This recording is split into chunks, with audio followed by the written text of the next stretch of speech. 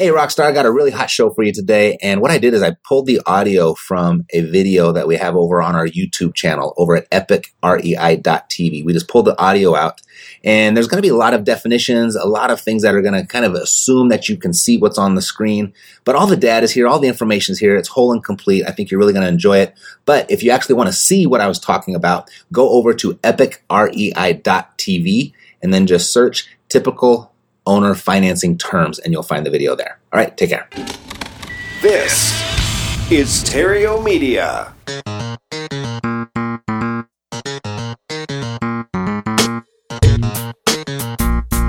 Success in real estate has nothing to do with shiny objects.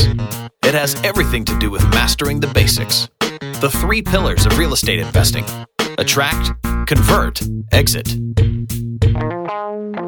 Matt Theriault has been helping real estate investors do just that for more than a decade now. If you want to make money in real estate, keep listening. If you want it faster, visit reiace.com. Here's Matt. Are you looking for a list of typical owner financing terms? If so, I'm going to do you one better. I'm going to give you a big list of typical owner financing terms, and then I'm going to show you how to put them to work so you can build your real estate portfolio without limits and without banks. Alrighty? Just a note, this is a rather advanced training that you really won't learn this way anywhere else. All right. Okay, I'm going to give you a list of typical owner financing terms, but understand this.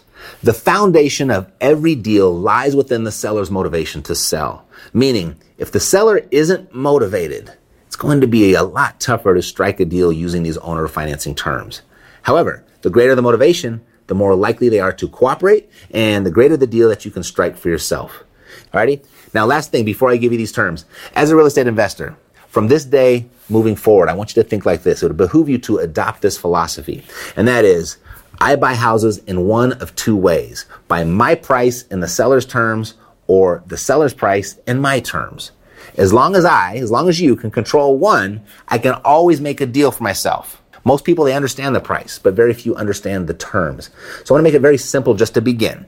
So if I said I'll pay you a fast nickel for that house, nickel is the price, fast is the term.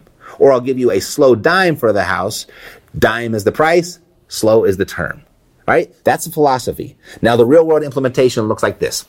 The starting point is a fast cash offer, low price, fast cash terms. This is pretty much the only thing your competition understands, by the way. They are one-trick ponies offering fast nickels every single time. But what if the seller says no to the nickel part? Most give up.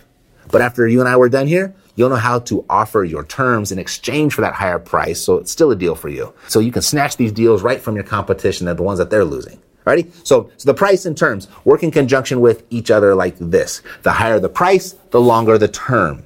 The lower the price, the shorter the term.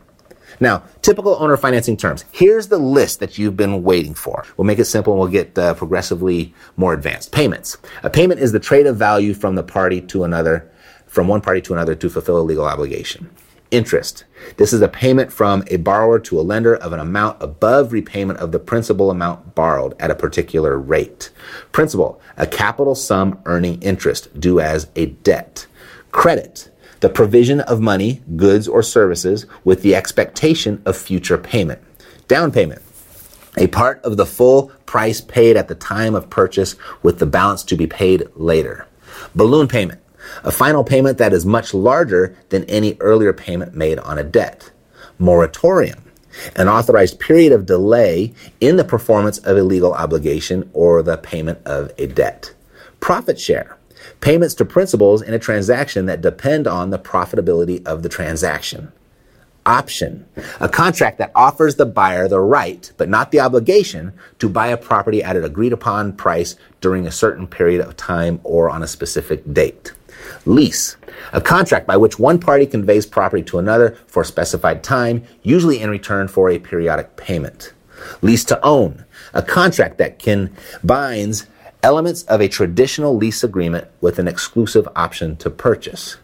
Carryback. When a seller acts as the bank or lender and carries a mortgage on the subject property. Subject to. Buying a home subject to the existing mortgage. While title is transferred to a buyer, the existing mortgage stays in place where the buyer takes over the payments.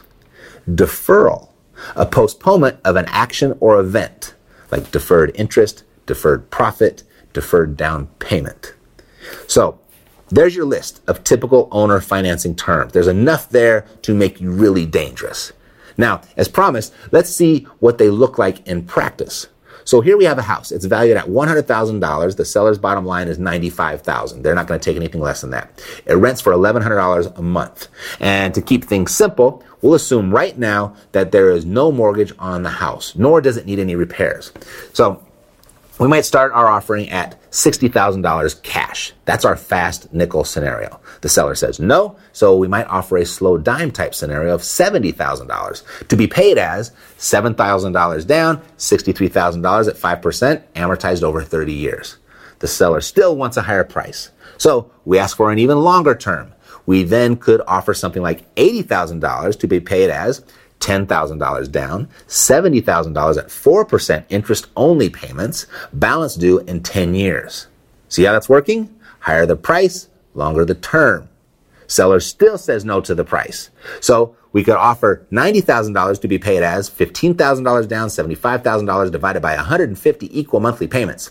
Or if the seller still isn't happy with that, would you consider doing a deal like this and actually overpay for the house by offering $120,000 paid as follows? $20,000 down, $500 a month, 6-month moratorium on first payment, and the remaining balance due in 15 years. Would you do that deal and overpay for it? Here's why. If you lose control of the price, you can really recover with the terms. Look at this. If you were to pay market value for this house with traditional bank financing at a price of $100,000, that would typically look like this. 20% down, 30-year bank mortgage at 6%, and then over the lifespan of that 30-year mortgage, when you account for the interest, you actually pay $182,000 for it. So in this last example where we offered $120,000 for this $100,000 house to be paid as the $20,000 down, $500 a month, a 6-month moratorium with the remaining balance due in 15 years, it's actually still much less than you would have paid using traditional financing. You see, you only paid $120K for it, and you had a much stronger cash flow along the way. Yes, you pay $120,000 for this $100,000 house. It's a steal with these terms, right? This is how we do it. When a seller says no to our fast nickel offer, we offer them essentially 3 different types of slow dime offers using this 3-option letter of intent. Let me introduce you to Nathan. He's a client of mine, and he sent this video to me recently for our last Epic Intensive because he couldn't be there in person. And check out what he did with this deal using the 3-option letter of intent, using many of these owner financing terms that we just went over. Listen for how many of them that you now recognize. Hey Matt, Nathan Price here in Spokane, Washington. Just wanted to give you a quick update on where my business is since I've concluded my coaching with you. First of all, just want to tell you thank you so much for everything that you've taught me. You've really kind of paved the way for me to gather and garner the success that I've had. So past 12 months, I've done about 44 wholesale transactions with average profit margin of $9,000 to $11,000. Been able to, this has been accomplished primarily by the systems I have been able to put in place here. I got a couple VAs working for me. The biggest one has been my acquisitions manager. Been able to brought him on at about April. He's been with me for a few months. There's a few hiccups along the way, but he's awesome. His closing ratio is pretty darn good. Definitely puts mine to shame. So I'm grateful that I was able to kind of leverage one of my weaknesses into a strength. So my focus kind of moving on is to gather more rentals. So this guy right behind me here, picked that up a few weeks back. I paid just about market value for it, about $9,000 down. It's going to need a little bit of work, and it should be able to rent out for $1,200 to $1,300. Picked it up for principal only payments. So seller financing, 15-year note, first 5 years, principal only payments of $500 a month. And then after that, the remaining balance will be amortized over 29 years with a with a 3.5% interest payment. So it brings the payments up to $508, I believe. And so it's going to rent out for $1,200 or $1,300. So the cash on cash return on that is very favorable. This came from a 3-option letter of intent that my acquisitions manager presented to the seller here. So that I'm going to be picking up more of these. Love these principal only payments. Anyways, thank you for everything you've done for me, everything that you've taught me. Sorry I can't be at the Epic Intensive. Make sure you tell everyone hi for me. All right, Matt, take care, and we'll chat later. So if you haven't done the math, I'll do it for you. That's a 96% cash on cash return. Your money invested would double every 9 months at that rate. How many of these types of deals would it take for you to reach financial independence? Not many, right? Now, if a house does have a mortgage on it, no worries. You can still do this. So rather than crafting price and terms for the entire house, you just take over the property subject to the existing mortgage and simply present your price and terms offer on the equity spread that's left in the property. So I'll see you next time. All right, take care. Yeah, we got the cash flow. Yeah, we got the cash flow. Yeah, we got the cash flow. You didn't know, homeboy, we got the cash flow.